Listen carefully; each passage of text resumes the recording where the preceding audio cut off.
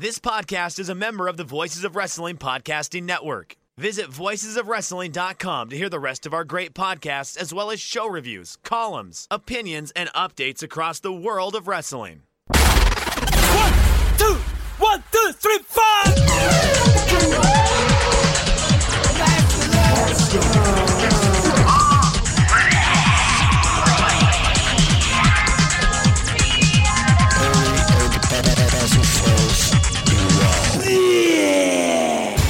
You're listening to Music of the Mat on the Voices of Wrestling Podcast Network. Hello, and welcome to Music of the Mat, the podcast devoted exclusively to the music of pro wrestling. It's all part of the Voices of Wrestling Podcast Network. I'm your host, Andrew Rich, and joining me today on the show is the host of the Open the Voice Gate podcast, as well as a co-host on the Everything Evolves podcast. It's my good buddy, Mike Spears. Hey, Mike. Hey, Andrew. Thank you for having me. I'm a big fan. Yeah, it's great that you're here, of course. And really, I think for your first episode, it kind of had to have been this one, obviously, because it's about Dragon Gate, and if there's one thing that I know that Iron Mike Spears is an expert on, it's Dragon Gate. That and esports, but that's a whole nother episode entirely, Mike, I think. Yeah, unless we want to spend 20 minutes on Silver Scrapes by Danny McCarthy, I think Dragon Gate might be the right lane for us. Well, here's the thing. I've been trying to, I guess, kick myself into doing another Dragon Gate episode for quite a while now. Or should I say, trying to Bakatare sliding kick myself? I see what you did there. There are a few more puns on the way, folks. Just keep that in mind. But the last proper Dragon Gate episode, it was the Jimmy's episode, actually. Episode 19, way back in October of 2017. So yeah, in the words of one Eddie Money, we've waited so long, but now, Mike, you and I, we've got 2 tickets to paradise, baby, and that paradise is Dragon Gate themes. And not Paradise Lock. Oh, no, different company. Different company, former Dragon Gate guy. So that's true, yeah. I'm going to try not to really go over with my Dragon Gate related puns and references, but I'm just going to try to keep up with you, Andrew. I appreciate that. Thank you. A little master and student dynamic, I suppose. Yes. Yeah, but before we get to any of that stuff, Mike, I was wondering, and I'm sure you've told this story a million times before, of course, but for anyone who doesn't know, how did you get into wrestling, and how did you get into Dragon Gate specifically? So, wrestling as a fan, a long time ago I actually went and looked on Cage Match to find the first show that I remember watching of wrestling, and it was the WWF Monday Night Raw that was directly after the Breakdown pay-per-view. And I think that was 1998. And wrestling really wasn't like a thing for my family and in my childhood up until about 99 or 98, 99. So right in the Attitude Era. Both me and my younger brother Drew both got really into wrestling. Our poor parents who were kind of bewildered, but they're supportive of it. I mean, they've kind of kept up to it whenever I tell them, oh yeah, I'm going to be in New York City for the first time over WrestleMania weekend. And they're like, this is the first time you're going to New York City, Michael? Really? I'm like, yeah, that's okay. So ever since then, I've been a huge wrestling fan. And then naturally, wrestling, like, I feel like people's wrestling fandom kind of evolves and ebbs and flows throughout their life. And that kind of, at a time that I was really kind of down on wrestling was when I was in college. And that was 2006. And that is a very central date in at least Dragon Gate history, because that was the year that Dragon Gate came over for the WrestleMania. So one of my good friends at the time, who was still really big into wrestling, was like, you need to watch this DVD. And I saw the Dragon Gate 6-man, and ever since then, so that would be almost 13 years, I've kind of just followed Dragon Gate exclusively. And other promotions may have come into my purview, but really my true wrestling love was Dragon Gate, and it's been that way ever since. Yeah, I guess you and we have similar origins, it seems, when it comes to Dragon Gate, because it was that very same six-man tag match, Shima, Naruki Doi, and Masato Yoshino versus Dragon Kid, Genki Horiguchi, and Ryo Saito. It was that match that introduced me to Dragon Gate as well, and ever since then, I've kind of, dipped in and out of the company over the years, but I will always remember that match and watching it for the first time and just, being blown away by what those guys pulled off, Mike. It was just incredible. Oh, absolutely. In a lot of ways, I might be out on an island with this, but I feel like that was a key night, at least in the evolution of wrestling as an art form, because, as you just said, a lot of people saw that match and their brains were just blown away by the things that Do Fixer and Blood Generation did in that match. And I feel like that even a lot of wrestlers go back and can point out that match as, oh wow, this was a time that my whole entire attitude and mindset towards wrestling completely changed. Well, Mike, this is episode 55, and as it should be painfully obvious by now, I suppose, this episode is going to be about Dragon Gate themes, specifically singles themes for the most part. And it's an episode that I'm calling The Masters of Dragon Gate, because the list of wrestlers that we're going to be talking about here today, Mike, is it's a murderer's row of Dragon Gate All-Stars.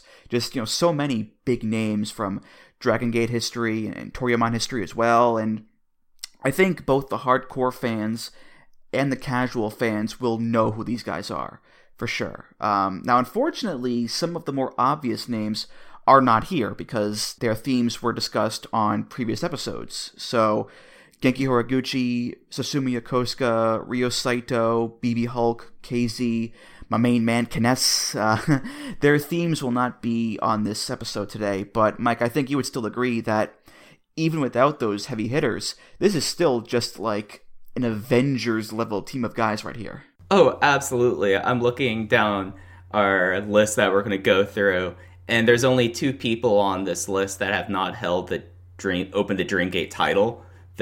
Everyone else on this list has held it, if not once, multiple times. And at least I feel like for our audience here, this is probably some of the more recognizable names, at least to Western fans. And then a couple of guys that they may have taken a step back and they're no longer around as much, but still are integral when you are discussing the fabric of Dragon System. It runs through these guys. So I'm really stoked to talk about it. And speaking about your main man, Kness, I'm so happy that he's now back in the ring, and he was recently on a big weekend of shows with one of the guys that we will be talking about. So I'm a big Kness fan here, so I'm glad to know that more people like the Brain Project as I do. Well, going back to what you said, Mike, a second ago there, you're right. 3 of the guys on today's list here are not actually in Dragon Gate anymore. They're in other companies and other parts of the world, but I think what's important to remember here is that, every guy on this list, whether they still work in Dragon Gate or not, they made their names in that company, and they have played just a huge role in Dragon Gate's history. That's why I'm calling it Masters of Dragon Gate, of course, because, it's not just about guys who are there now.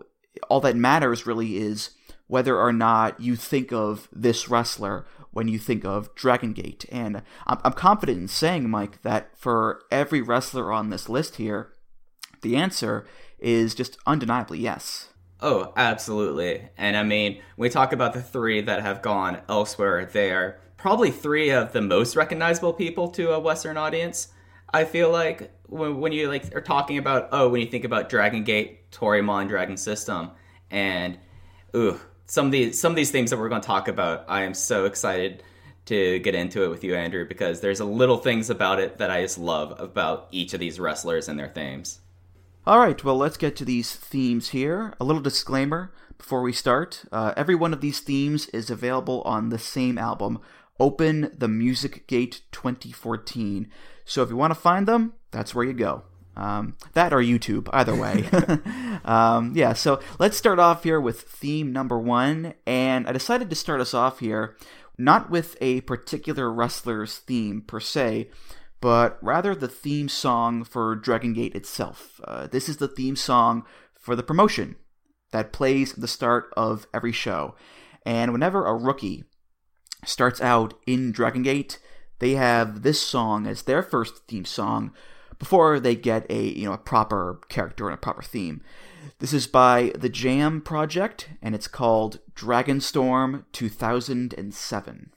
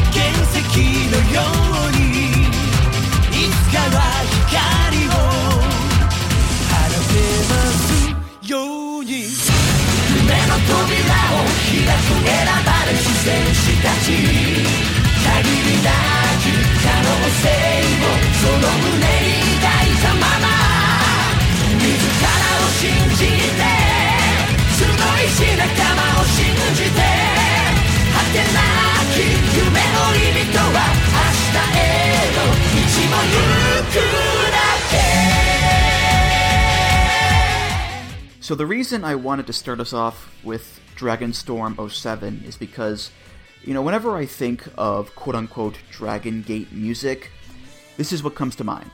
It's so emblematic of the kind of music and the kind of traits that so many DG themes have. The high energy, high impact style that kicks in right at the jump with the drum roll and the da-na-da-na-da-na-da-na-da. The soaring anthemic vocals that are just dripping with emotion. Dragonstorm! The blending of music styles, with the techno and the rock.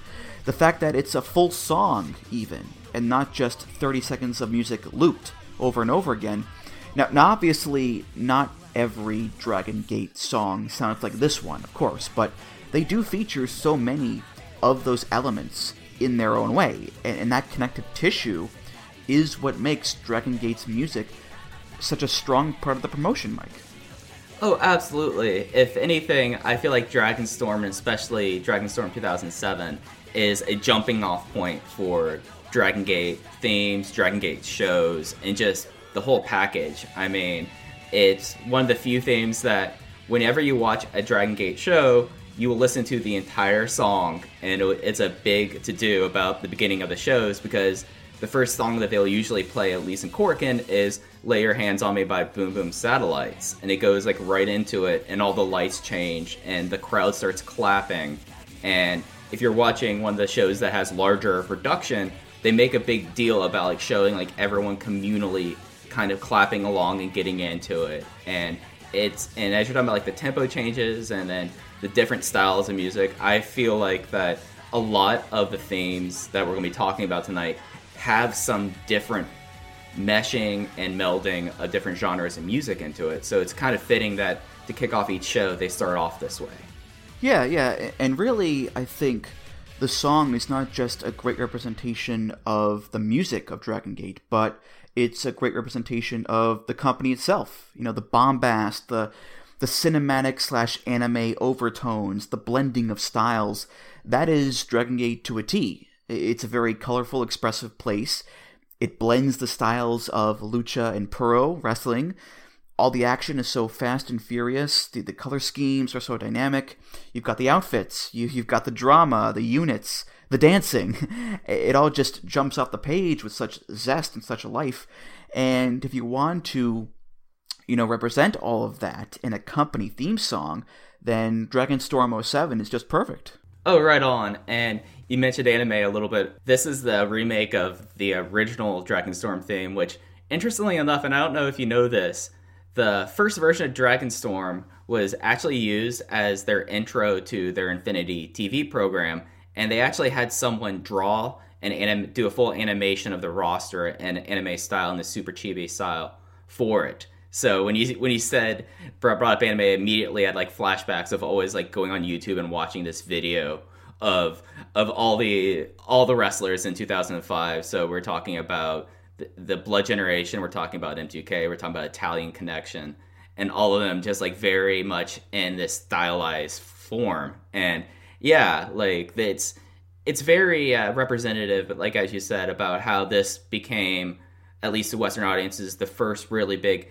pro wrestling, lucha wrestling promotion. And it's just, I don't know. It's one of those things that the more I think about it, the more I talk about it, a lot of the things that like represent Dragon Gate to me are represented with this song. It represents like starting the shows and the lights that constantly are changing colors in the arena, and the colors, and of course the dancing. And I'm glad we have dancing back again in Dragon Gate. Every time I get a chance, I have to shout out the Natural Vibes dance and party anthem, because it's one of my favorite themes that they've done in a while. But back to Dragon Storm. This is my favorite version of Dragon Storm. Have you heard the 2019 Ziggy version? No. It's different. Ziggy is a older hard rock band in Japan. Like, I think they're somewhat well known. I'm not a master of Japanese music, sadly. We needed to get John Carroll on here to confirm or deny what I just said. So if I'm wrong, it's not my fault. But it's interesting because they started adding a whole bunch of rock organs to it, and it's not nearly as techno, and they've kind of changed out some of the lyrics. And I don't know. So the fact that we're talking about the Jam Project version makes me very happy, because I have much fonder memories of this one than I do about the 2019 iteration. Okay. I did want to mention the lyrics here, which I think go along with that hyper-emotional style. Fair warning, this is Google Translate, so it's nowhere near perfect by any stretch, but the opening lines are, "It owns its doors, beating with intention, to open its doors at their own intention, throbbing uncontrollably, beating of the chest, burn a strong, fighting spirit that was hidden in the mind, like a gemstone of sparkling diamonds, as we release the light someday." Again, nowhere near perfect, but you get the gist of it. You know, burning hearts, sparkling like diamonds, we release the light someday. It all sounds so stirring and so deep and cinematic. And again, those are the intrinsic qualities of Dragon Gate, Mike. Oh, absolutely. Especially like the burning emotion, the strong fighting spirit. And I know that we're working off a Google translation here, but whenever I hear like burning hearts, I think of stables like Dia Hearts. When I think about diamonds, then I'm thinking about the new wrestler Dragon Dia. So it's kind of cool how, I don't know if it's intentional or it's just us translating this, that it seems like almost everything is interwoven together inside Dragon Gate. And I feel like that this is actually one of the few times I've actually seen the lyrics, and it makes perfect sense. You know, just talking about it and reading about it, it just really sums up the emotion, I feel like, of the promotion. So, yeah, I love the song. I'll be saying that a lot tonight.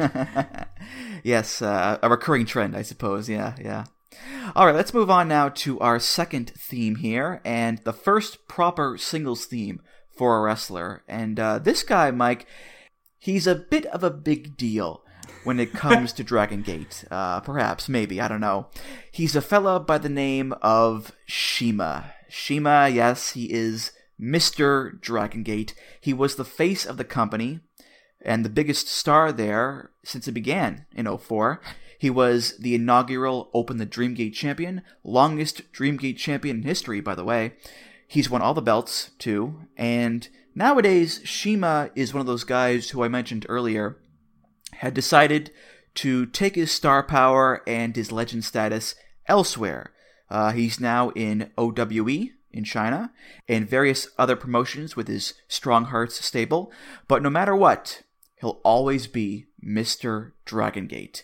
His Dragon Gate theme is by a band called Joe, and I think Shima must be a soda aficionado, Mike, because his theme song is called Me Gusta Cola. I like cola!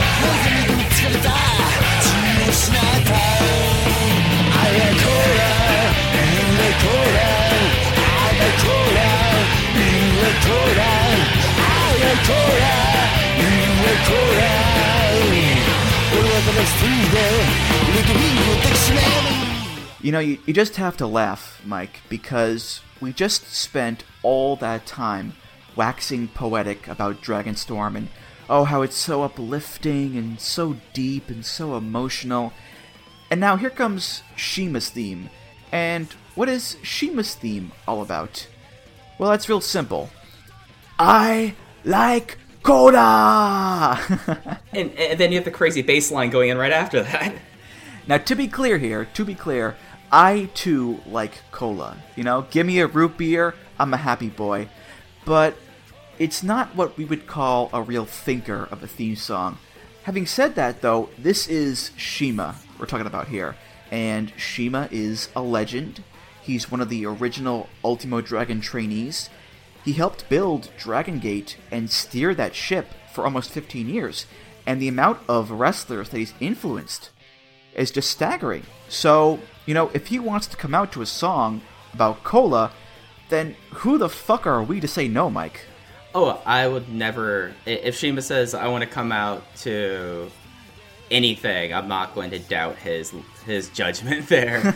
And, yeah, this is interesting to me because he never really changed his theme over the years. Like, some of these wrestlers, when they change gimmicks, they've changed characters, or when they've changed from Torimon to Dragon System, they either re-recorded their theme or they completely changed it. And he's always had a version of Megusta Cola, and it's just one of those songs that it's so preposterous in a way but it's so emblematic of the unquestioned ace of the Dragon System.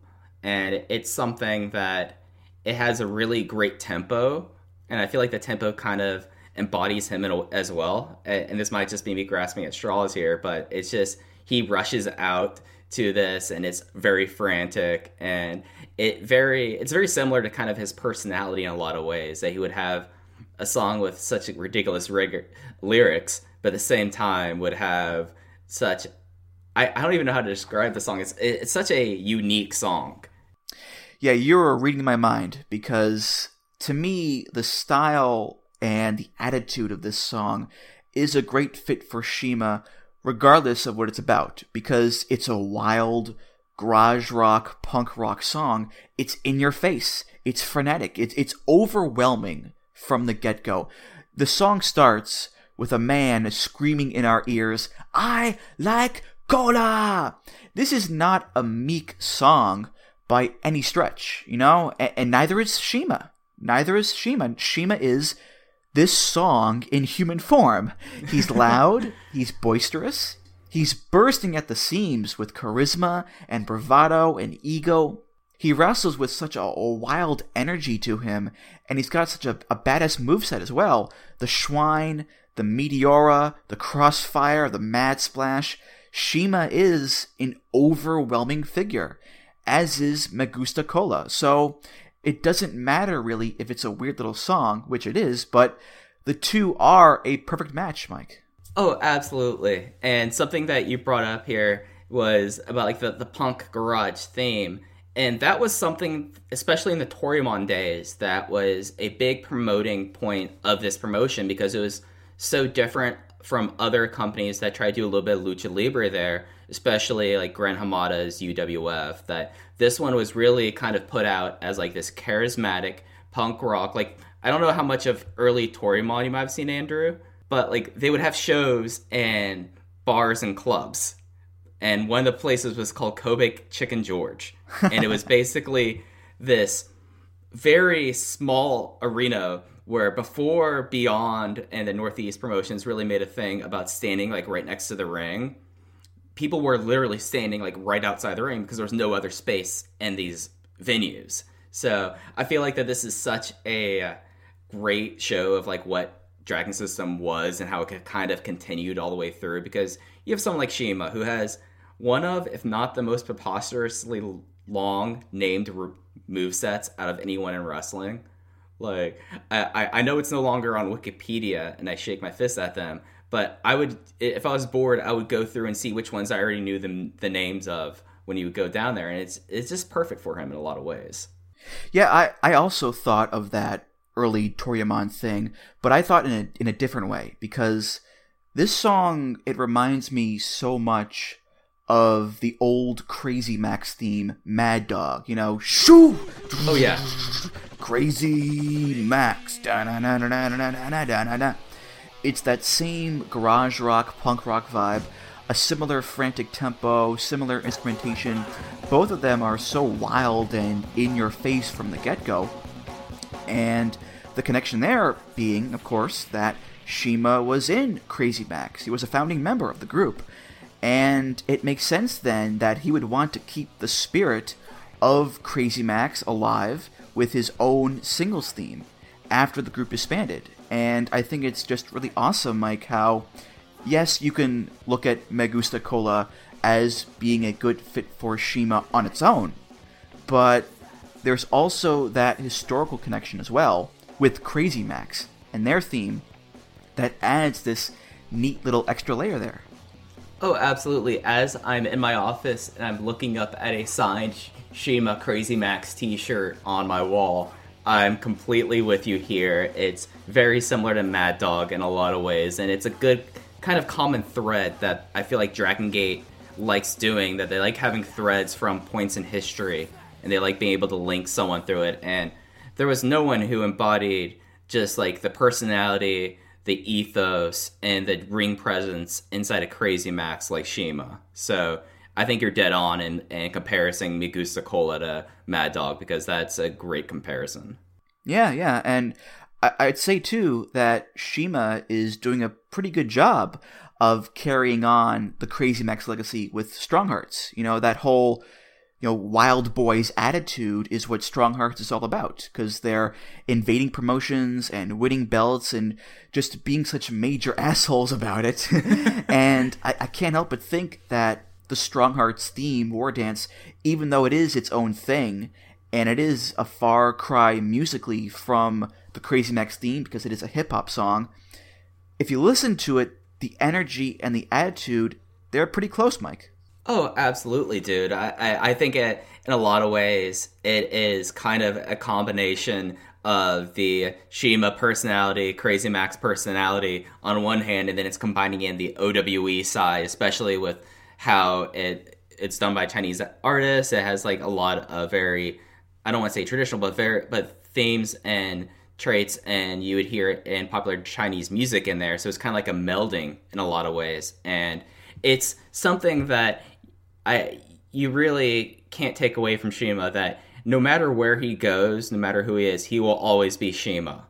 And it's one of those things that it was really tough when he left Dragon Gate, but seeing what he's doing in Strong Hearts and OWE, and the fact that he is about to come back to U.S. shores with All Elite Wrestling gets me really excited just to see what all could happen. Because things are never boring when CIMA's around. Oh, no, definitely not. No, definitely not. Up next is theme number 3, and this one is for Dragon Kid, who, as of this recording, is the current Open the Brave Gate champion. Dragon Kid is, like CIMA, a first-class trainee of Ultimo Dragon. He's a tremendous high flyer, has tons of cool moves, and he's a hell of a breakdancer to boot. His theme is by Hironobu Kageyama. It's called Jamais Vu. Dragon Kid, fly into the sky.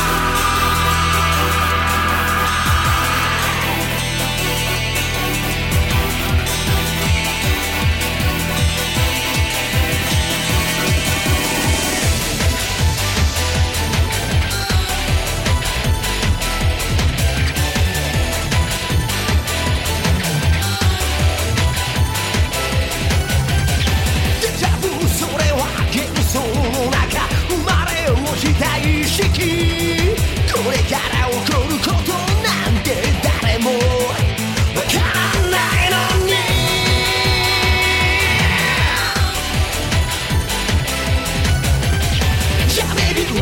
しい世界なんて今は見せやしないいつもと同じ景色が変われば盛り上がってちゃえジャンベルデジャブジャンベルデジャブジャンベル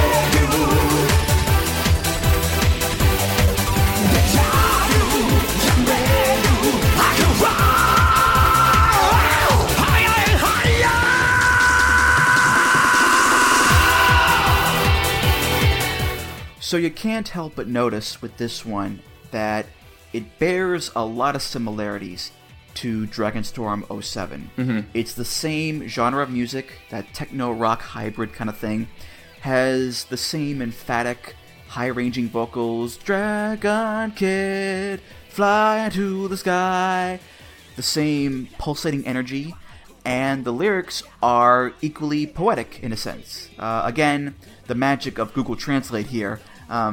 Deja vu. It is an illusion, born falling consciousness from now on.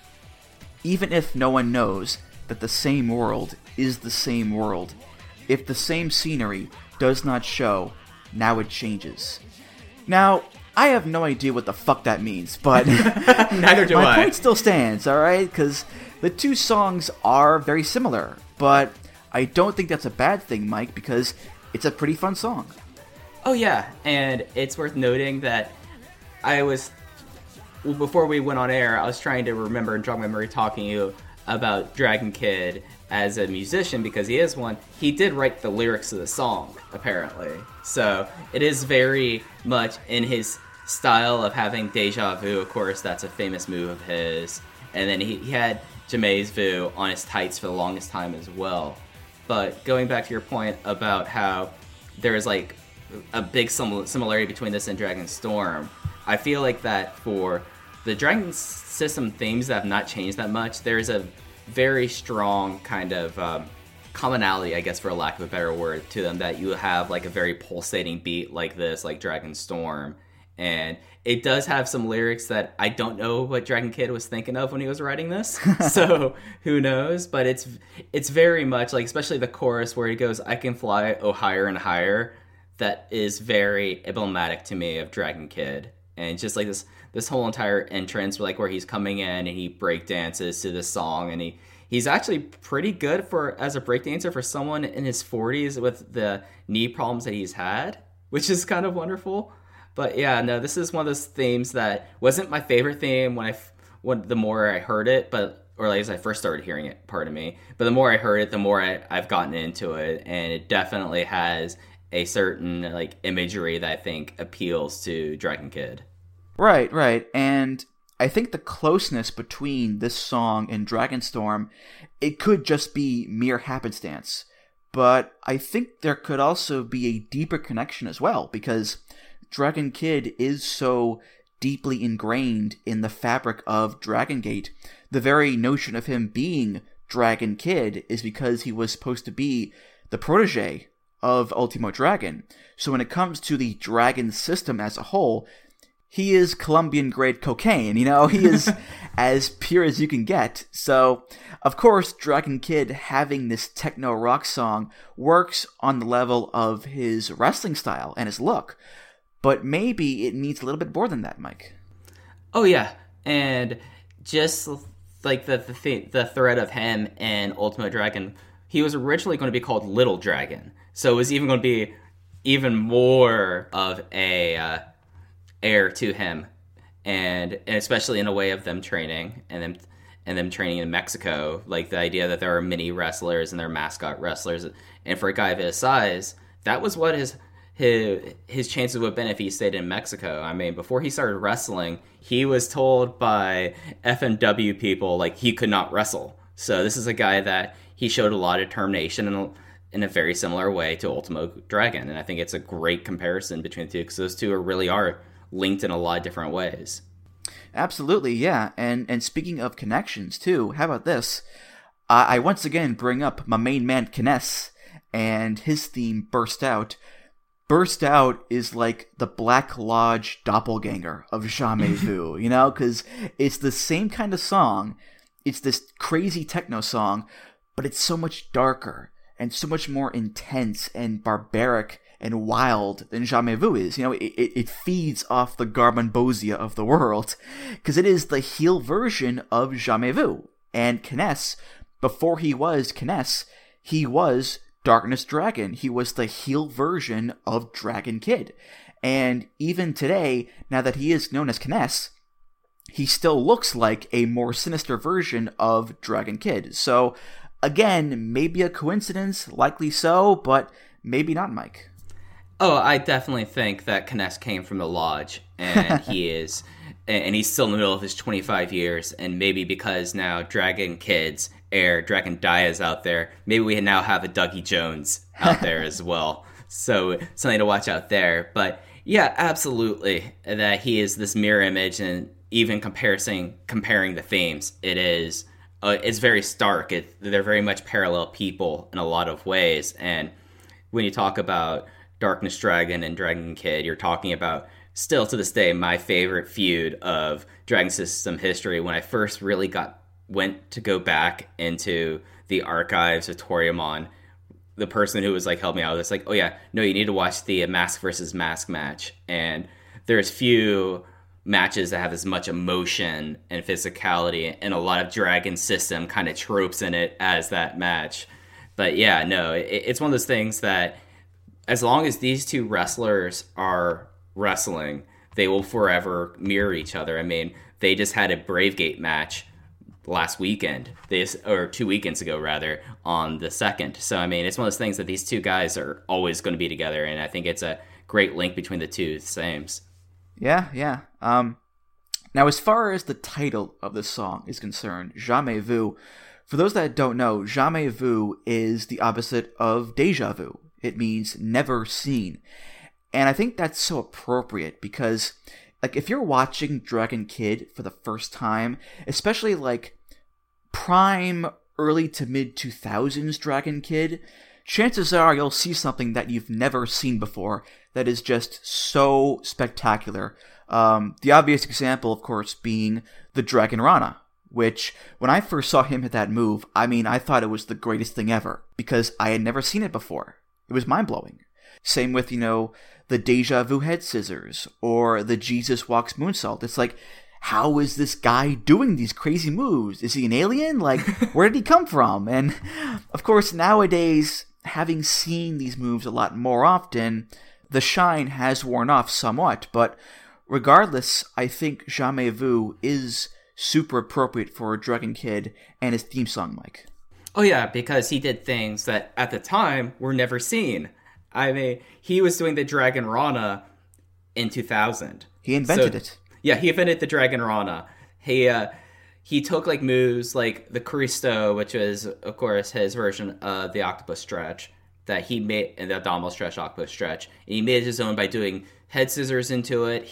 The Jesus Walk is a move that he doesn't do that often, but whenever he does, you're like, wow, he was one of the first real people to be able to have that level of balance. And I think that even after he retires, I mean, who knows how long he's going to wrestle. I mean, hopefully he has many healthy years ahead of him.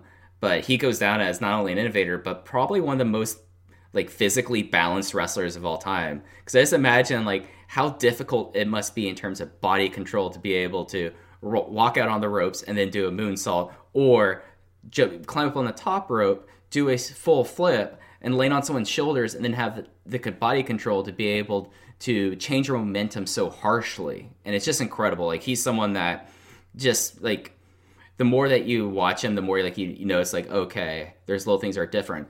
But then he does something like last year, pull out the Dragon Rana against Bandito. And you're just like, what is this guy? This guy is in his mid-40s. He shouldn't be able to do this. And it's not necessarily like the crazy flashy moves. Like, he doesn't do double rotations. He doesn't do that. It's just his body control is a thing. And it's something that's never been seen before. So Jamais Vu is perfect. Yeah, I love Rey Mysterio and the West Coast pop, but I've never seen him hit that move with the same amount of speed and snap that Dragon Kid has with the Ultra Hurricane Rana. It's insane, Mike. it's insane. Look, and the fact that he's doing it at this age, I know I've said that a couple times, is mind-blowing to me. And it makes sense he kind of does breakdancing, right, Andrew? Yeah. I mean, like, in terms of body control, it would make sense that someone who would have such great body control would be someone who can be a b-boy if he wanted to. Let's move on now to the speed star, Masato Yoshino, who, true to his name, is one of the fastest wrestlers alive and one half of the tag team Speed Muscle with Naruki Doi. He's also been a sexy Tarzan boy and a fake Italian, but hey, Mike, at this point, who hasn't, right? Come on. I mean, who wouldn't want to be from jungle and be the fastest wrestler on the planet? I mean, you go through phases in life. He pulled out the wig a couple last month, and it was one of the things that I was like, oh, wow, Masato, dude, we all did things in our 20s. We all did things. This is not a phase, Dad. It's who I am, all right? Come on. He's not acting out for attention. This is just who he is. Yeah. His theme song is by Tsutomu Toya, featuring Yoko Kubota. It's called, appropriately, Speed Star. Speed Star, it's lightning in the jungle.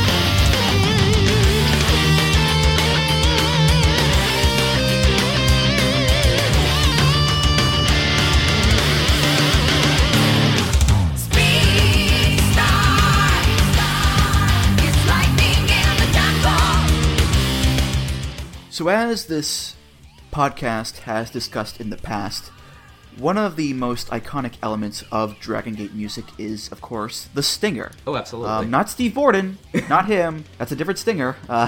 No, it's the vocal or the sound effect at the start of a theme song that sets up the theme and represents the wrestler in some way. Like the Stone Cold Glass Shatter is a prime example of that. The Undertaker Bell, The Rock's If You Smell, etc., etc. Dragon Gate themes are rife with stingers, and if I had to choose which one was my favorite, it would either be Rita Repulsa saying, "Mad Blanky," or it would be this one, because I just love this stinger. You know, Yoko Kubota, God bless her, she is a fiery, soulful lady with a hell of a voice. And when she belts out, "Speed Star, he's lightning in the jungle," with the echo effect and right into the guitar riffs, and that's a spicy meatball right there, Mike. It's just fantastic. And you know, you said it's one of your favorite. It's one of my favorite as well. And this is, with the exception of one thing that we'll get into soon, it's probably my favorite Dragon System theme of all time. I made a tweet earlier this week, or last week, talking about how I just get distracted by this theme, and especially by the stinger. And if I was trying to put like my number 2 stinger, now that you've brought it up, I think it was the old stinger they used to do for Team Veteran, that each of them would have it before their themes. And I think that's something great that Dragon System did a lot, and Dragon Gate did, where they would try to have their own unit-specific stingers that would go on several people. But Masato Yoshino always stuck to the Speed Star call, and it's one of my favorite. It's my favorite Dragon System theme, and each time I hear it, it's very hard for me not to start like air punching as it's going on. Yeah, it's exhilarating, and it fits him so well. Yeah, and the stinger is perfect too in that it sums up Masato Yoshino and his whole deal, because the first words you hear are Speed Star, which is his nickname, so right away it tells you he is fast. Lightning in the Jungle is a reference to the Tarzan gimmick that he had. Plus, it reinforces him being fast because lightning is often used to describe someone who is fast. He is fast as lightning. And even the way that Yoko Kubota sings it, she gives it such gusto and such operatic oomph that it's like she's announcing the arrival of a superhero. And Yoshino is like Dragon Gate's version of The Flash. So it all comes together, Mike. Oh, absolutely. And it's such a guttural scream in a lot of ways and operatic. The thing that I think you will appreciate, Andrew, is not only is the singer perfectly embody him as a character, but it also has 3 different moves of his that are mentioned therein. You have the Speed Star Flashman, you have Lightning referencing Lightning Spiral, and then you have From Jungle. So, 3 of his moves. I love that so much. Yeah, and with the actual song itself, it's not this, super complicated song, because it's just, he's the Speed Star, and his theme song is a series of kick-ass, rapid-fire guitar solos. Makes total sense. And the music is great, and it gets you pumped up, and it matches the excitement and the energy that Yoshino brings to the ring with him. But, that's kind of all there is to it, Mike. Well, one thing that I had in my back mind I wanted to talk to you about when we were like, hey, I want to talk about Masayo Yoshino and Speedstar. You know what the song sounds so much like to me? What? It sounds like Big Blue from F-Zero. I never played F-Zero, actually. Oh, did you ever play any of the Smash Brothers games? I have, yes. Well, yes. the music that's often playing when on a Captain Falcon stage? Oh, yeah, okay. Yes, all right, yeah. It's very similar to that, and it's very fitting in a lot of ways in that regard too. So that's the thing that this song really reminds me of. Yeah, and there's also a vocal version of the song as well, which was put out on the Monster Express album, and it's the same song, except instead of it being mostly instrumental, Yoko sings verses in it. のような渦巻く衝撃を起こせ時にライトアンシェイ映し出されたビジョンどこまでも続く地平線の果てにまで轟くその雷鳴にも似たボックス音速を超えの光より速く水星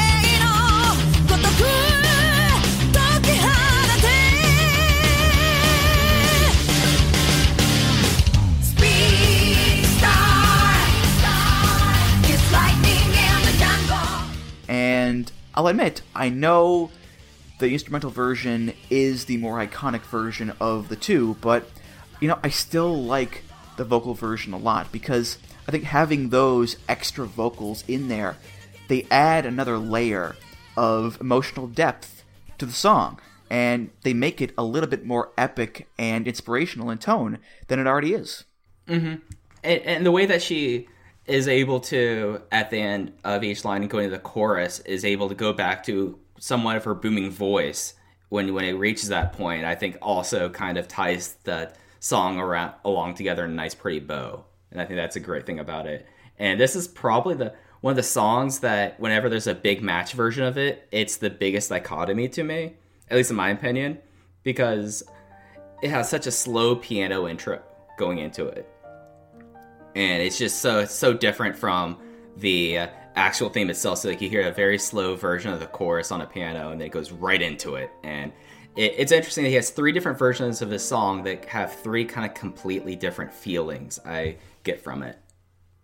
So the 5th Dragon Gate theme on the list here, Mike, belongs to not only the oldest wrestler on the list, but he might be the best wrestler on the list, which, considering he is 49 years old, he debuted in 94, and the fact that this entire list of themes here is just loaded with incredible wrestlers, that is pretty nuts.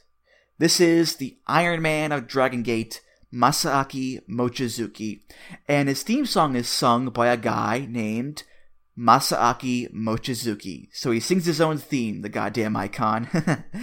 This is called Kizu Darake no Eiko. 「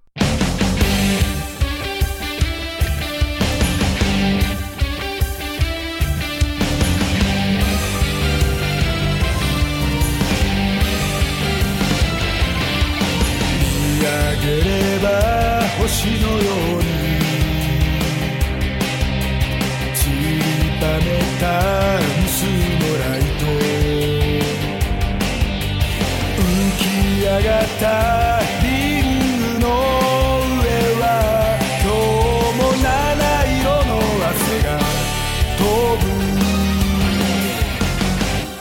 光ってないトゥナイト俺の命もわずかなこの瞬間にだけは仕掛けられた花火みたいに真っ赤に燃え上がっていく負け So there's like a real old school vibe to this, because it sounds like something out of the 80s. And I say that because it is from the 80s. This was originally a song that was performed by a guy named Takeshi Obo for this 80s boxing anime series called Ashita no Joe. And it was about this guy named Joe who was a boxer. And it was about him growing up as a fighter and climbing the ranks and the struggles that come with that stuff. And it's a classic story, it's a classic sound, and it's perfect for Mochizuki because he is a classic wrestler. Mm-hmm. He's tough, he's honorable, he commands respect, and he has devoted his life to being the best in the sport that he loves. So yeah, him having this boxing anime theme song as his own theme fits really well, Mike. Oh, absolutely. And we talk about him being... He'll be 50 next January, and he had his 25th anniversary this January as well. They coincided together. It's so fitting that someone that, in a lot of ways, with Japan entering a new era in April with their new emperor, he kind of, in a lot of ways, feels like this old-time wrestler maybe of, not necessarily of the Showa era, but he feels like of a different era. And the fact that he sings an anime that I don't think it's on, that's been in the States at any sort or streaming anyway, so I feel okay saying this. Do you know what the finale of the anime is about? I think so, yeah. I did a little reading on it before. Doesn't it end with Joe winning this big fight, and then he dies right afterwards? Yes, he dies of... He gets brain damage and dies. This is a guy who... In the show, that he originally is not a very good boxer. He can just take a lot of punches, and he eventually dies in the ring. And Masaki Mochizuki is one of my top 5 wrestlers of all time, and I don't want to wish him like anything bad to happen to him in the ring, but he is the kind of guy that is going to go out on his shield, you know? So it's all very fitting, and especially the fact that it's probably the most crowd, has the most crowd response and the most crowd participation of everyone's theme, that just, it all kind of just molds together in like this package that I can't imagine anyone else wanting to come out to a theme like this, or anyone to get such a response to come out to a theme like this. Well, here's what tickles my fancy about this song. It's the fact that it's a ballad. Mm-hmm. Yes, it has the rocking music and all that stuff, but the way that Mochizuki sings it, his wistful tone of voice, there's such like a melancholic beauty here. It's still inspirational and stirring, but this is not your typical enthusiastic rah-rah kind of song like Dragonstorm is. There's a tinge of sorrow here that we don't get with other Dragon Gate themes. So it's rather unique, Mike, I think. Yes, and it as one of the big phrases of Voices of Wrestling, it's a very romantic theme in my mind.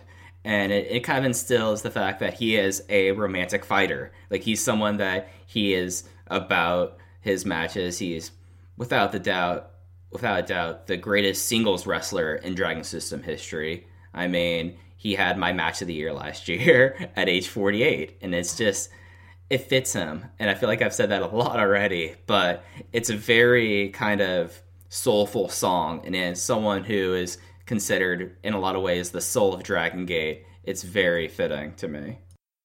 Yeah, and the lyrics back that up too. Because here are some lyrics translated.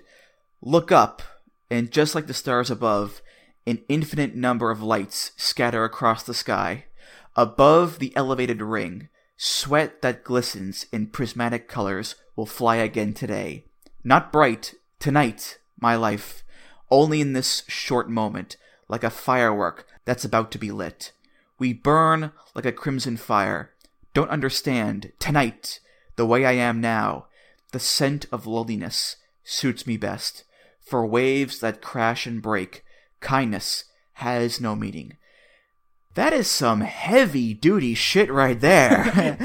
and the fact that it is Mochizuki singing it himself, it just adds to that introspective, melancholic tone, Mike, you know?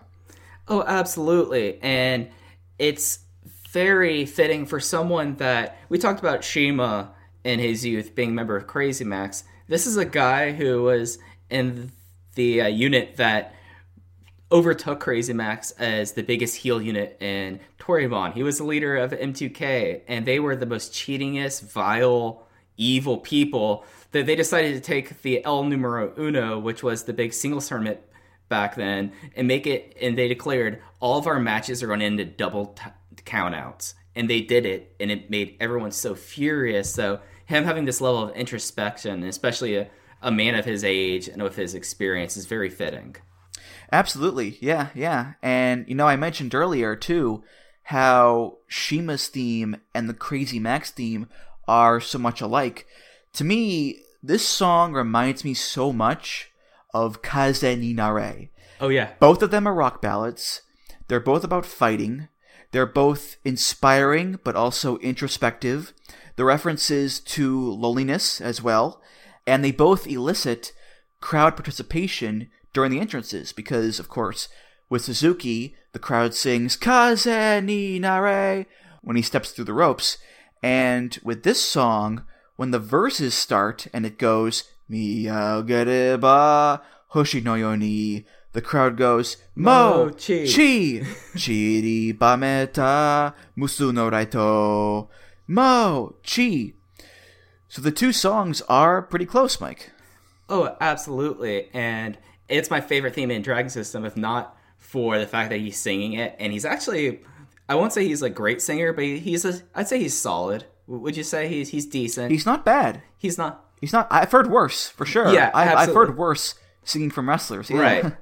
Yeah. But the fact that you have like this crowd participation to it, and in a lot of ways, they're not exact. I wouldn't say they're like very similar wrestlers, but there's a lot of similarities between Minoru Suzuki and Masaki Mochizuki. Like you've talked about the theme comparison, the fact there's crowd participation, about being a lonely warrior, being very introspective, and their fighting backgrounds as well, because Masaki Mochizuki was basically thrown into the ring by Koji Katao because they needed someone to fight, and he was a karate guy back in 95. He was in Battle Arts. Yeah. He in a different world, he would have gone down a similar path that Minoru Suzuki went down. I mean, they're very. I'm trying to think of the best way to describe it. That there are similarities, but there's also very distinct differences. But these commonalities that kind of link them, I feel like, are so strong that makes the differences kind of melt away in a lot of ways. And the themes are a great example of it. Yeah, and as well, him and Suzuki, they don't age. Oh, no. It's incredible, really. Suzuki is 50 years old and looks in just great shape. Mochizuki especially, he looks spectacular. It's insane. Not just cosmetic either. He's still a fucking amazing pro wrestler. It's crazy. I don't know what kind of like ancient blood god he worships, but it's clearly working, Mike. Well, I don't know about his religious preferences, but I do know that on Twitter every morning he posts like him in the gym, and Darren Young used to say he was no days off. Masaki Mochizuki hasn't probably had a day off since he was in high school. It's insane. And he's the one person that if I ever hear he is coming within a certain radius, I will go travel to go see, because seeing him live once was one of those experiences that you kind of take a step back and you're like, I just saw something completely different. But I would like to say the WrestleMania DGUSA crowd I went to did not clap and shout along with me with the theme. Boo. It was me and Alan Forel were the only ones doing it. Of course it was Alan. Who else would it be, of course? But it's insane. But I think that Masaki Mochizuki will probably wrestle into his 60s. And if he's this good, this close to 50, he might become like the best wrestler over the age of 60 of all time, either him or Negro Casas, and it's kind of insane to me because the clock has not caught up with him, and I'm starting to wonder, or I'm starting to doubt that it ever will. We'll see. Time will tell. Time will tell. Well, look, Mike, we've had some fun. We've had some games. But it's time to get serious here, because this next man deserves our fullest effort. He's a great man, a man of talent, a man of class, a man of sumo palm strikes and nice German suplexes. That's right, folks. It's time for Don Fuji, the third and final man on this list here who was one of the original Ultimo Dragon students. His theme is by Shingo Kawanashi. It's called Wild Drank Husky.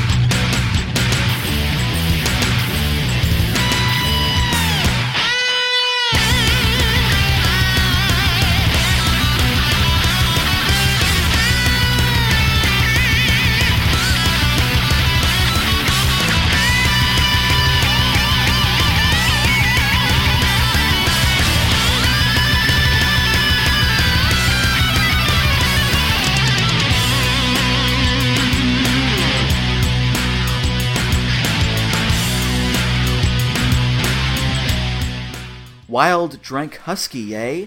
Is this about Don Fuji or Russell Crowe? Hey, take it home with ya. From the word husky in the title alone, you kind of know what you're getting here, you know? Because it's not going to be some light-hearted affair. There's going to be some heft to this one.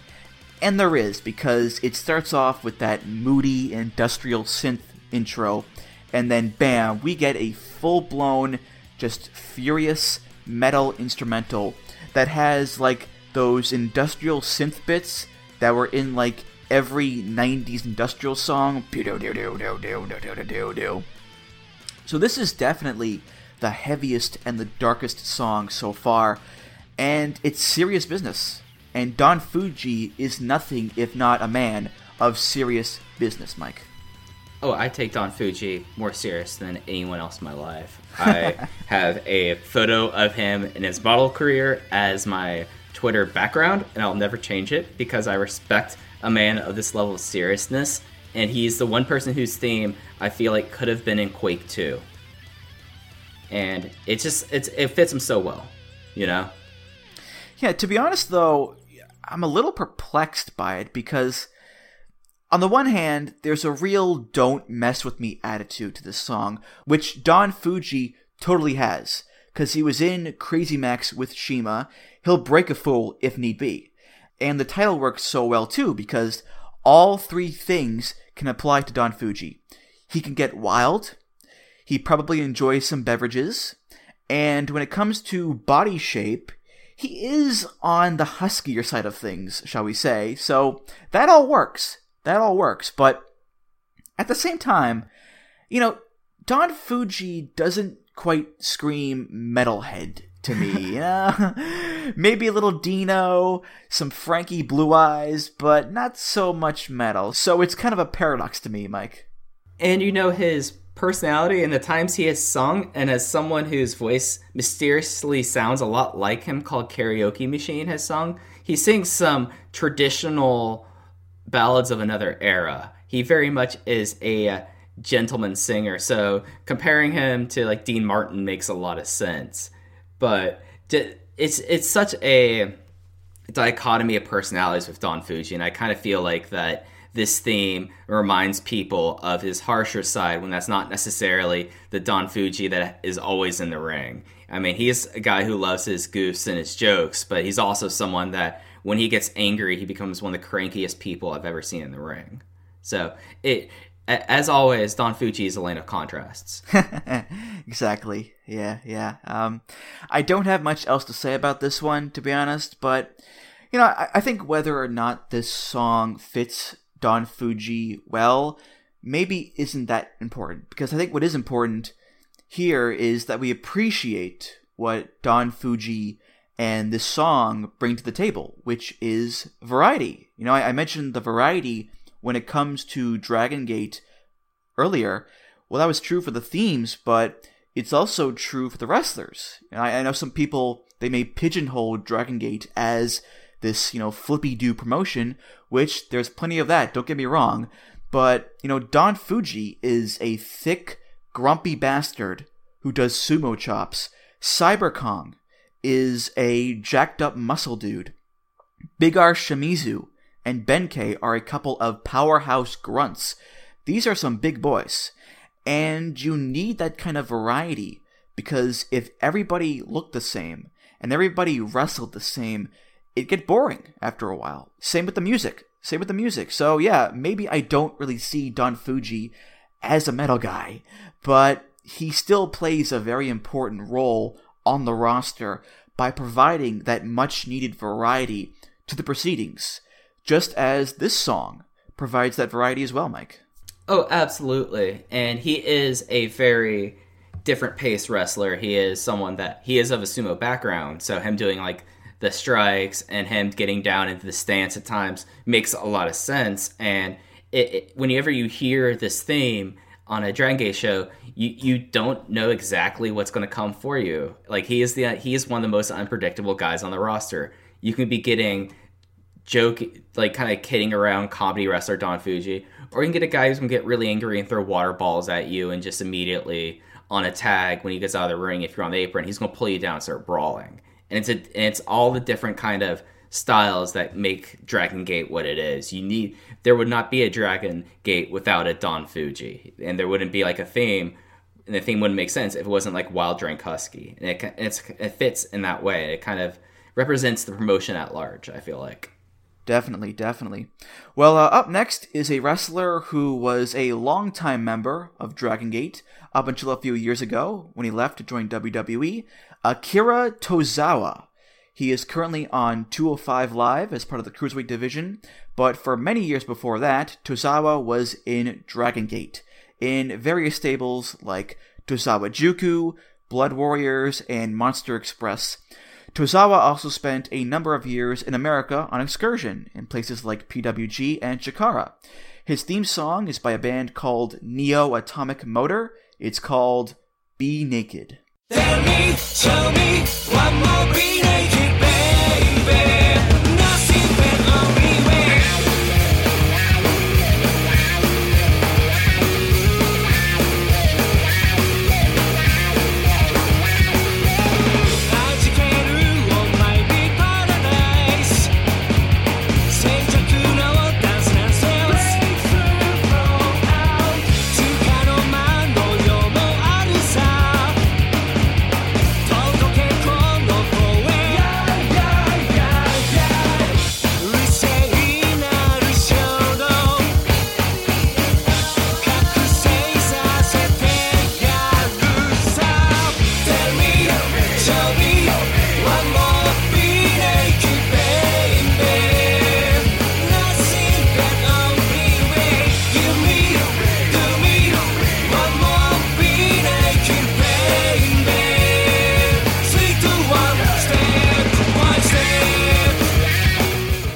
Funny how we just talked about variety, Mike.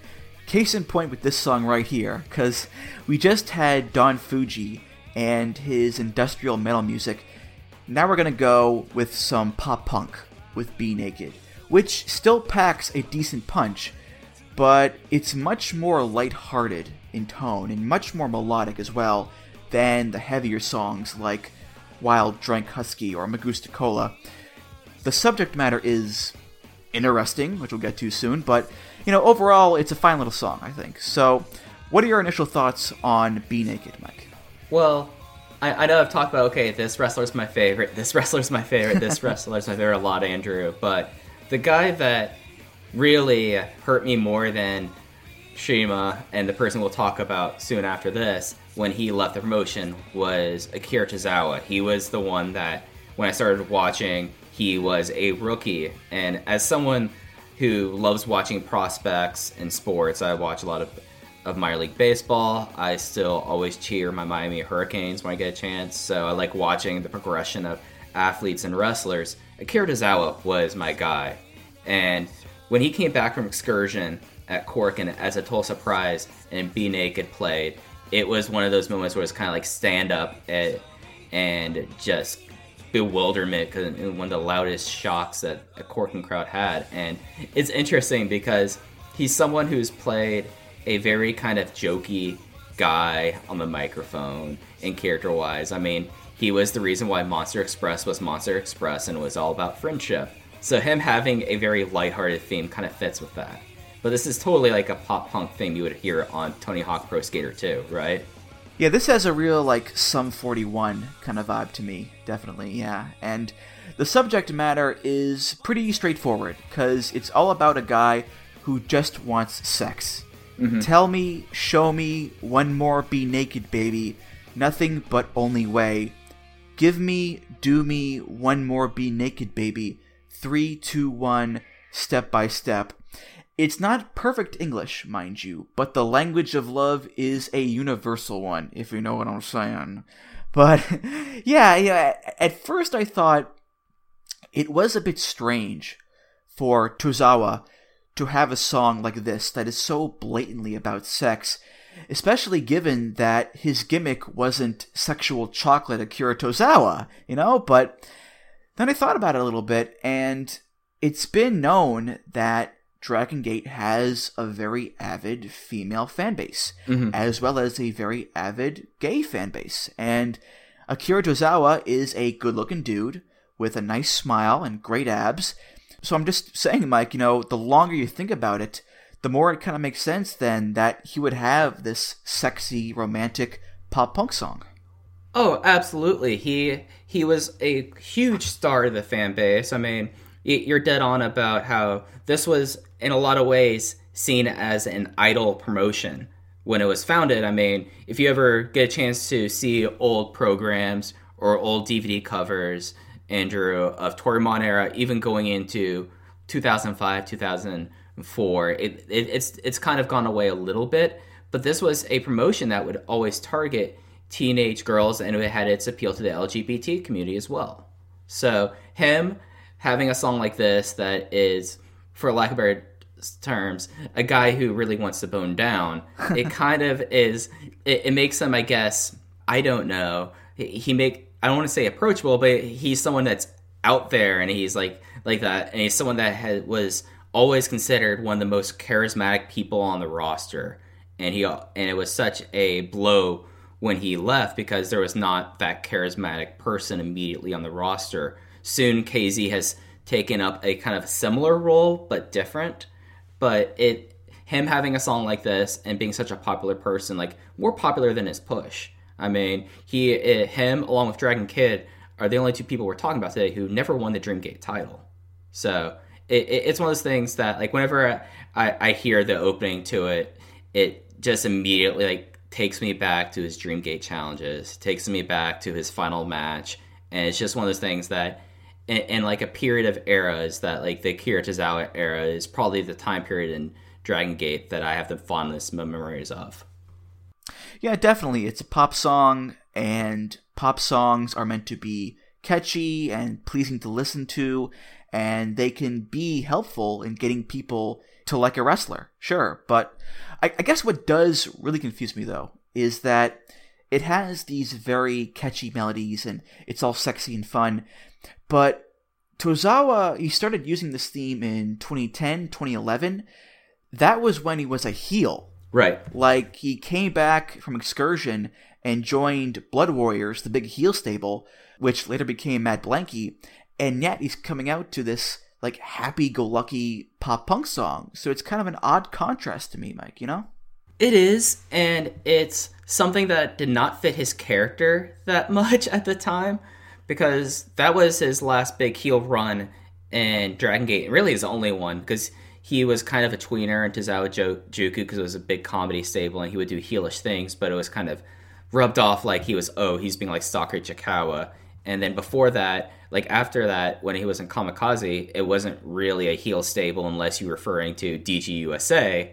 So it's a dichotomy, and it's one of those things that I've noticed that there is a difference between the original version that was played when he was in Blood Warriors and Mad Blinky, and then a different version that was played when he was in Monsters Express and after Monster Express and like his last few weeks in Dragon Gate. So it is totally weird though, because the original version is a lot faster pace than the version that existed for Monster Express. Like the Monster Express one has like a more of a build up to it, and you would think that would be a build up, like drawn out until the opening would be more indicative of a heel, right?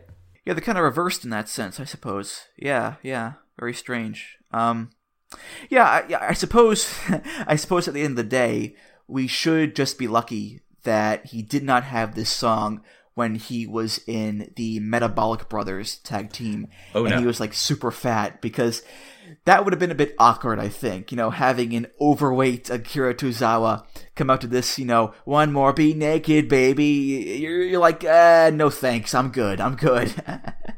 Well, you know how much weight he lost after that, right? Oh, yeah, that transformation was incredible. He lost 40 kilos.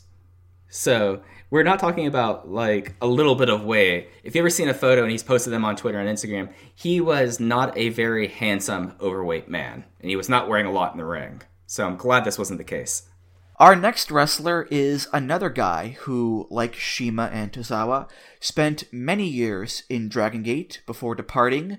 It is Shingo Takagi, who right now is in New Japan Pro Wrestling as a member of LIJ. But no matter which promotion Shingo is in, it's a guarantee that he'll kick ass, take names, and look good doing it. His theme in Dragon Gate is by Hiroaki Sano. It's called Legend Falconry.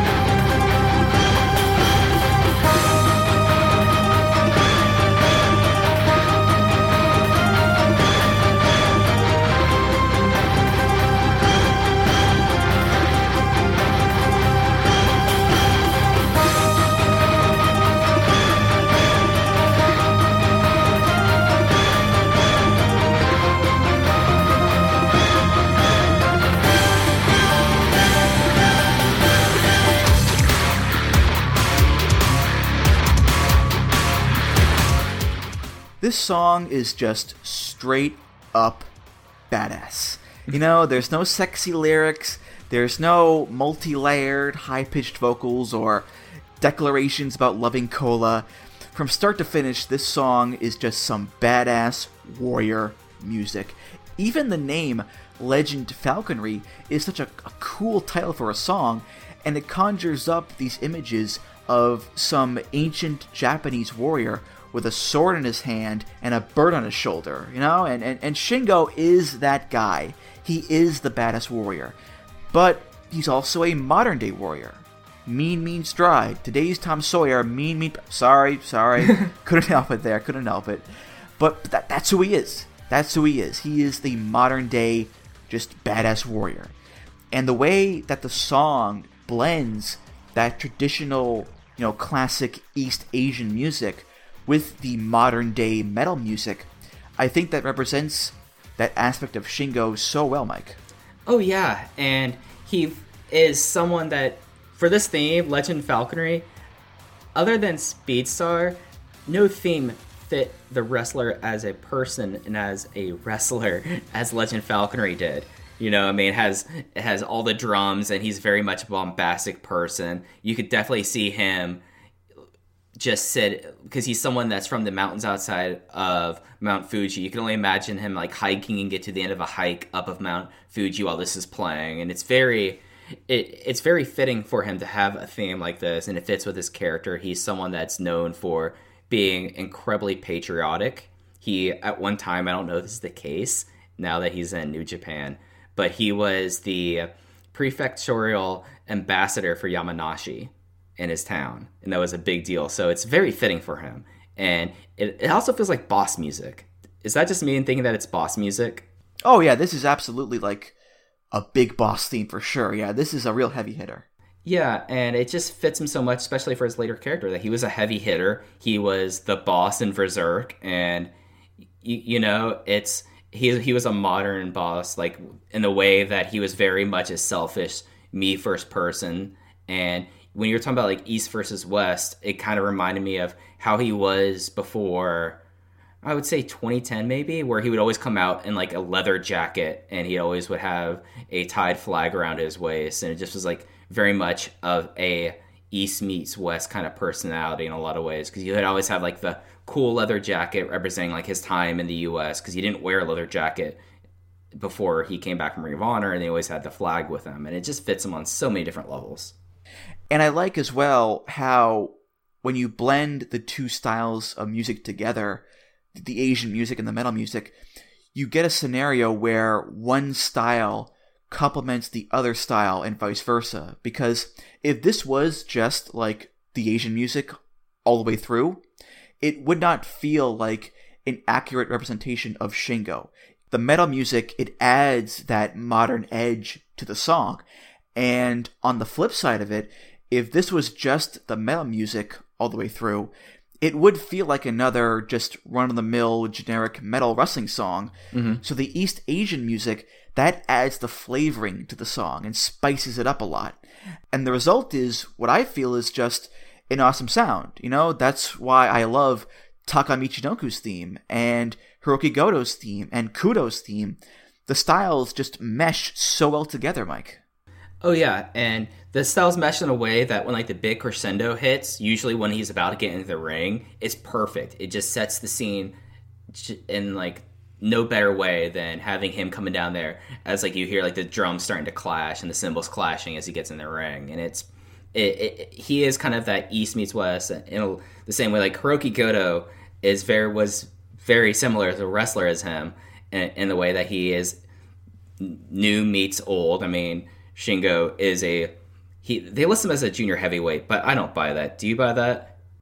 I mean, the divisions are a little, loosey-goosey considering, Zack Sabre Jr. is a heavyweight and Shingo isn't, you know? So, yeah, I think it's one of those things where it's wrestling. You kind of just have to go with it for now. But I don't know. I don't think Shingo is long for this division, Mike. That's what I think anyway. So it is what it is. Oh, I'm with you there. The reason why I asked that is, in a lot of ways, he is a new style meshing like old and new, in that he is this power junior that had his style that, in a lot of ways, was unique to himself. So, in a lot of ways, that relates back to the song. Like, this is a song that was very unique to himself. And I don't know. I've not always been a big fan of what's happened with him ever since he left Dragon Gate, but whenever I think about him, he always goes his own way, so it's fitting. Mm-hmm. Yeah. Here is something else I noticed that is pretty cool, I think. Tell me your thoughts on this. Mm-hmm. The song starts off with just the East Asian music, and then about 25 seconds in, the metal music comes in underneath the Asian music to support it. But then it gets to the minute mark, and that's when the punchy, aggressive metal overtakes the Asian music and becomes the focal point of the song. And from that point on, it's the Asian music that is underneath the metal music supporting it. And eventually, that Asian music goes away completely, and the song just ends with that kick-ass metal. And to me, that is who Shingo Takagi ultimately is. At first, he seems like your traditional, honorable, stoic Japanese warrior dude, but as time goes on, that veneer starts to crack.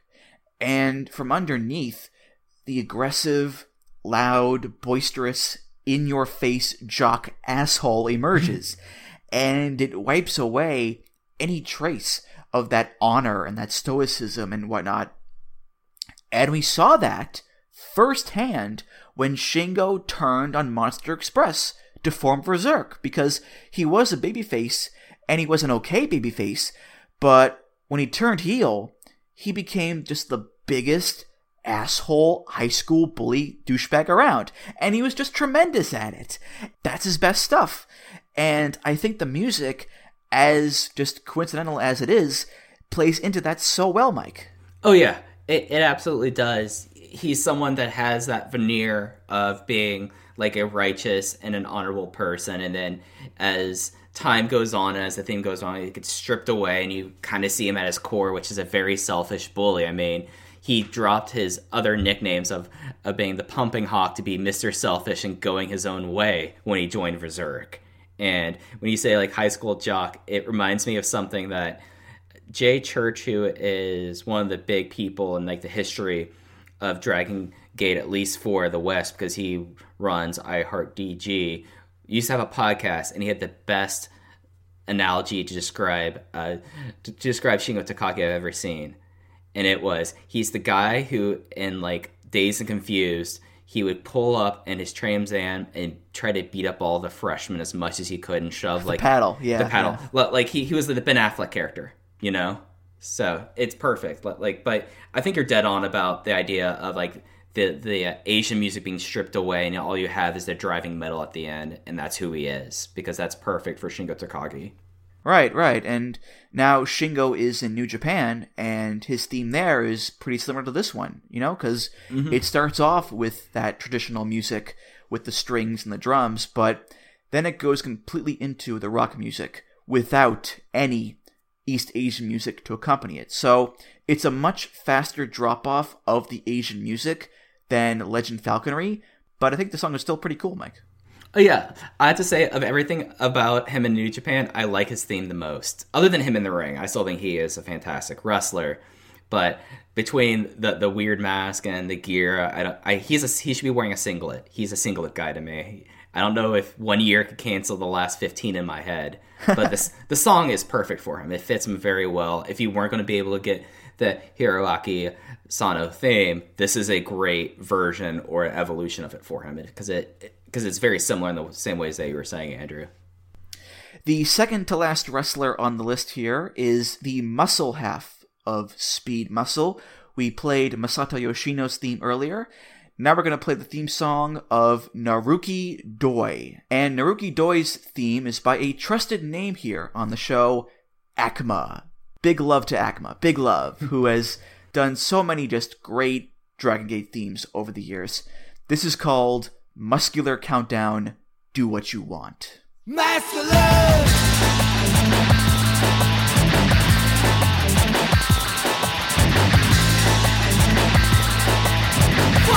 4, 3, 2, 1, go! Just close your eyes, to with the bus, then can you breathe? Iron Fist, 3, 2, 1, go! Now your will is so muscular. Yes, you can do anything. Yes, you can be anyone. 3, 2, 1, go! Now your will is so muscular. You cannot change your past, but you can change your future. Push and back. You've never been the second. You were the number one. It's time to open up your wide class. 4, 3, 2, 1, go. Do what you want, do what your song says you to do. Muscular. Do what you want, do what you need to be alive. Muscular. Do what You know, it was Chris Maffei, my old podcast partner, who said long ago on this program that his favorite stinger in wrestling is muscular, because it's a lot of fun, but it's also kind of ridiculous that someone would just shout muscular to start off a song. And I think that's a good way to sum up the rest of this song. It's a lot of fun, the lyrics are very inspirational, and the music gets you pumped up, and excited, but it's also just ridiculous. And if that doesn't just sum up so many great classic wrestling themes, Mike, I don't know what would. Yeah, and the stinger and being ridiculous and the song being ridiculous kind of fits Naruki Doi in a lot of ways too. I mean, he's very much a very vibrant person. His nickname translated is Rampaging Muscle, and it's so fitting that some of his lyrics are like, now your will is so muscular, yes, you can do anything, yes, you can be anyone. It just fits him very well, and it's a ridiculous stinger and a ridiculous kind of theme for someone who at his heart is a very ridiculous person. What exactly is a muscular countdown? Is it like a countdown to having muscles? Is it a spin-off of the British game show Countdown with like bodybuilders? What is it, Mike? I think in Naruki Doi's mind, the muscular countdown is a countdown until all his dreams come true. And his dream is to become so muscular. So that's what I'm hoping, is that he's counting down, and he thinks like each match and each time the themes play, he's going to get more and more jacked. And he definitely was a guy for a time who was one of the most jacked guys on the roster. I'll take that answer. Sure. What I want to focus on here with this one are the comparisons to Yoshino's theme. Because there are similarities between the two, because both of them are these pumped up rock songs. They both have the stinger being prominently featured throughout the song. The lyrics sum up their respective wrestlers quite well, and they're both inspirational in their own ways. Especially in this song with the lyrics, because the lyrics are, yes, you can do anything. Yes, you can be anyone. Do what you want. Do what your soul tells you to do. Muscular! Do what you want. Do what you need to be alive. Muscular!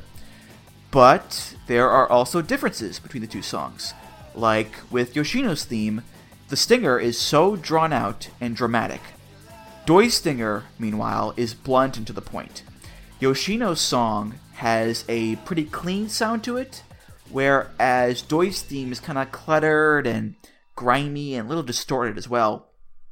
And the same goes for the vocalists, because on the one hand, you have Yoko Kubota, who has just this powerful, angelic voice, and on the other hand, you have this grimy, lower registered kind of smoker's voice in Doi's theme.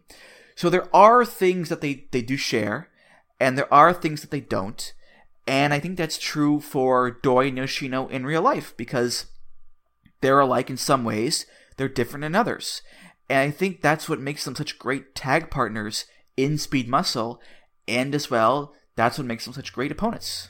Yeah, absolutely. And the big thing that kind of differentiates Muscular Countdown to Speed Starting Me is it definitely feels like Acma runs the guitars through some sort of distortion, some pedals, or some post-production, whereas we were talking about how clean the instrumentation is on Speedstar. And it really shows off how these two are they've always been eternally linked, and they'll be this way until they retire.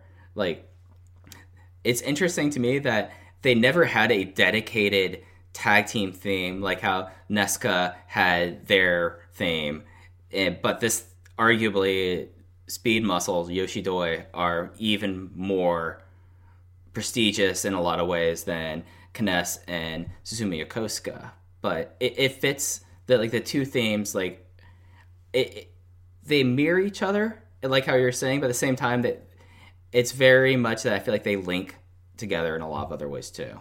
Right, yeah. And continuing with that Doi-Yoshino connection, I know it's kind of a running joke at this point that Naruki Doi loves to turn on Masato Yoshino.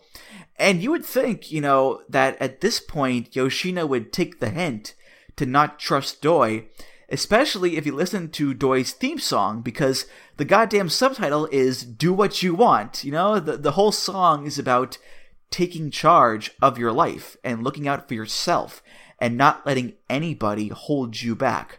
You cannot change your past, but you can change your future if you wish and act. You've never been the second. You are the number one. It's time to open up your eyes. 5, 4, 3, 2, 1, go. And it's like, hello, there's a giant neon sign here, Yoshino. Pay attention, he will turn on you. But he doesn't pay attention, and I'm sure that someday soon, Doi will turn on Yoshino once again and make him look like a big idiot once again because he didn't bother to listen to the song, Mike. Oh no, and the sooner might be coming up very soon, as they've already played this up. There was a show on the 10th where they're leading up to a giant cage match, Dragon Gate's big ridiculous cage match of the year, because when Dragon Gate does something, to do something to such a ridiculous and convoluted degree that there's like a list of rules to it. And the two partners who've been back together only for a little under 2 years are already talking about, like, Yoshino's already saying, you've turned on me twice, I'm not gonna let you do this to me a third time. It's just like, Masato, dude, you have to put the knife in his chest first, because he's going to put it in your back if you ever turn around, because he is that kind of person, and this theme fits him so much in that regards, because he is the most calculating person in the promotion. He always talks about having schemes going on, and, oh, the things I've been doing backstage will blow your mind. It's very fitting for him in that regard. I think any man who dyes his hair gray on purpose should not be trusted, Mike, okay? That's my rule of this, okay? I'm sorry. But at the same time, he looks like such a Bond villain when he does. Fair enough. So we've reached the 10th and final theme, the last wrestler of this episode here, Mike. And this guy is a former Dream Gate champion, a former Twin Gate champion, and a former Freedom Gate champion for DG USA. He goes by the nickname The Almighty. No, not Bobby Lashley. It's Yamato. And Yamato's theme here is also by Akuma. This is called Yamato Spirit Vicious Dictator Mix. I'm standing here with my Yamato Spirit.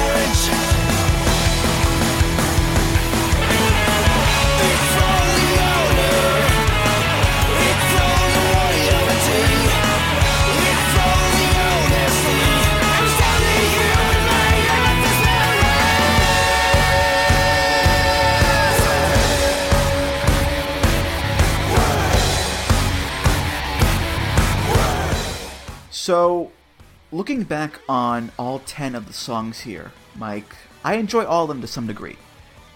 Yamato Spirit, though, I gotta say, this is my favorite theme of the episode, and one of my favorite Dragon Gate themes of all time, because all the songs get me fired up in some way, but this one gets me fired up the most. And it takes me to a whole nother level, because from the opening note, it's just a sonic boom that grabs you by the balls and flings you into the sky, and you're just soaring through the clouds with so much fire and intensity with the music and the vocals. I'm standing here with my Yamato Spirit! And when I listen to it, I feel like I can accomplish anything. And that's what the best wrestling themes do, Mike. You know, they inspire you just as much as they do the wrestlers. This theme, you know, it's fantastic, Mike. I love it. Absolutely. And I'll let you in on a piece of Iron Mike Spears trivia here. I'll pull back the curtain a little bit. This is my alarm to wake up each morning. I believe it, yeah. Just because of, like, the... I don't know if it's a note or if it's just a klaxon or a foghorn that starts off the song, because it gets you up, and then the lyrics are driving, the song itself is driving, and it's very... It puts you at alert very quickly. So as someone who sleeps very deep, having that kind of noise is great to do it. And then the song after the first note is an amazing song too.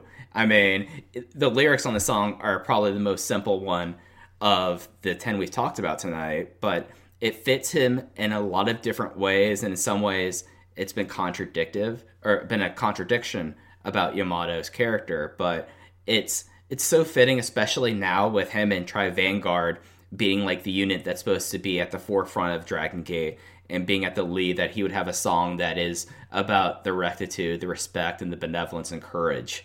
So it fits him so well, and I feel like I say that a lot, but the more I think about Yamato's spirit, the more I think about Akuma, as they've always been able to create songs that fit these wrestlers, and not just like their ring styles, but their personalities and them as characters so well. And I think Akuma does a great job, and I think the different remixes, like this one in particular, the Vicious Dictator remix, is such a great version of it. And as Yamato's character, who has changed a lot over the years, this theme has changed too with it, and it fits him very well.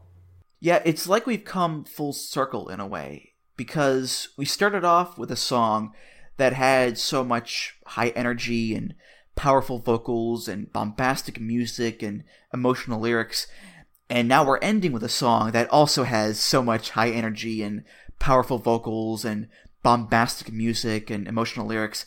And, I do find these lyrics to be quite emotional. I know they're not as flowery or poetic as like the Dragon System lyrics are. They're quite simple, really, because, there's only 8 lines in the whole thing.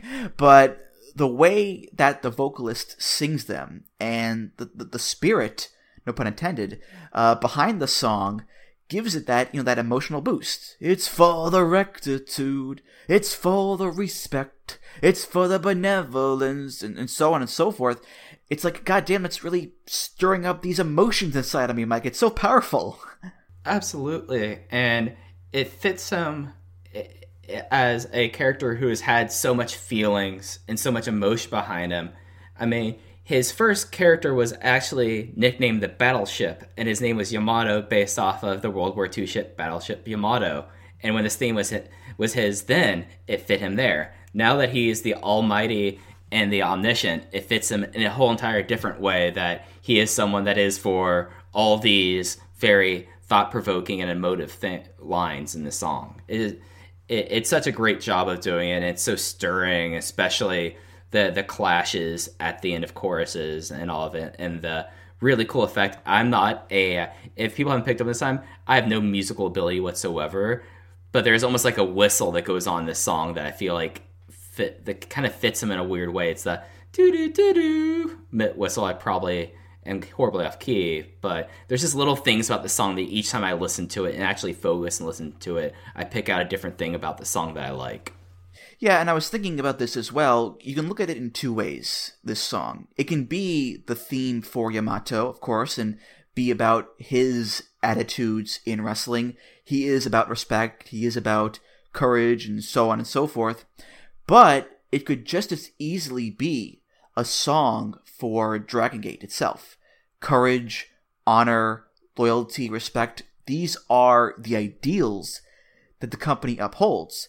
All you have to do, really, is change that line to, I'm standing here with my dragon spirit, and it would work. So I think it's a much deeper song than I think people may realize, Mike. Oh, yeah, and you mentioned how it fits the promotion on a whole. He was the person that, when they moved through eras, and especially after Shima left the promotion, started leading things in WWE. It's a very complicated situation, but he very much became one of the focal points and became, if not the ace, he became the company guy in a lot of ways. He would sell his curry, he would sell his pasta sauces, because he is a licensed food professional, which is always a funny thing to talk about. But he would, whenever they would do interviews and where they do like local signings, he would always be there. So the idea that this song could also be a song for Dragon Gate fits on so many different levels. Yeah. I do have one more pun, and I don't really have a good transition for it, so I'll just go ahead and do it. You say Yamato, I say Yamato, let's call the whole thing off. Boom! Roll the credits, we're out of here. Music of the Mat is intended for entertainment and information purposes. Well, you can Yamato Yamato with the Chef Yamato Almighty Dragon Deli pasta sauce, which is available at your local grocery store. They do sell it online, and I almost thought about buying one just because I was already buying things from the website. I was like, you know what? I'm not going to try it because I can't read Japanese, but let's see what it is. All right, those were 10 classic Dragon Gate themes, and I gotta say, if you're looking for a company that just has a super solid batting average for wrestling themes, Dragon Gate is your place. The energy, the spirit, the variety of the music, and just the fun of it all. It really is just so much fun going through the Dragon Gate discography and discovering all these different songs, Mike. Yeah, and they're a company that does not, as you said, they have a high batting average. They put out new themes this year, and each of them are a bop as well. The Young Kids got themes, and I know they're going to release a special album this year for their 20th anniversary, so there will be an Open the Music Gate 2019 that I'm counting down because there's apparently some rare songs there. But even with when I'm kind of down and low on Dragon Gate, I know that I'll listen to the theme music and I'll get jazzed up and ready to watch the shows. All right, well, that's going to do it for this episode of Music of the Mat. Thank you so much for listening. And Mike, I want to give a giant thank you to you for being on the show here and providing your expertise on the subject matter.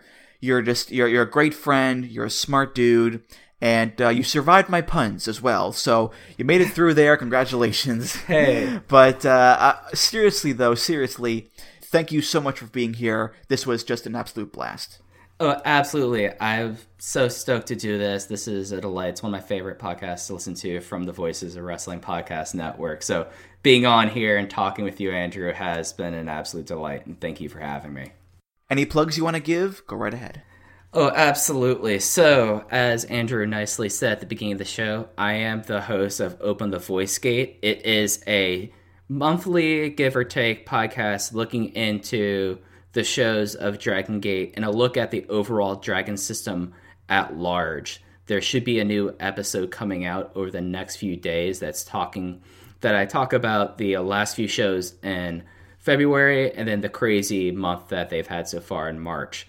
And as well, I am one of the co-hosts of Everything Elite, and it is a weekly podcast looking into All Elite Wrestling, the build-up of the promotion that is done with my friends Aaron Bentley, Nate, aka Pedasus, and sometimes Aaron Taub when he's not busy canvassing and, doing politics stuff. But other than that, you can follow me on Twitter. My Twitter handle is Fujiheya. That is Fuji, like Don Fuji. But thank you again, Andrew. I had a blast tonight. Oh, you betcha. This was just so much fun, yeah. And you can follow this show on Twitter at Music of the Mat. Follow me on Twitter at Andrew T. Rich. You can find the YouTube playlist for this and all past episodes at the VOW forums. That's voicesofwrestling.com/forum. And of course, rate, review, subscribe on iTunes, Google Podcasts, Spotify, and many other places. Mike, thank you so much again, and I can't wait to have you back on the show sometime soon. Absolutely. All right, for Mike Spears, I'm Andrew Rich, and I'll see you next time on Music of the Mat. Take care, guys. Music of the Mat is intended for entertainment and information purposes only. The songs used throughout this show are property of their respective copyright holders.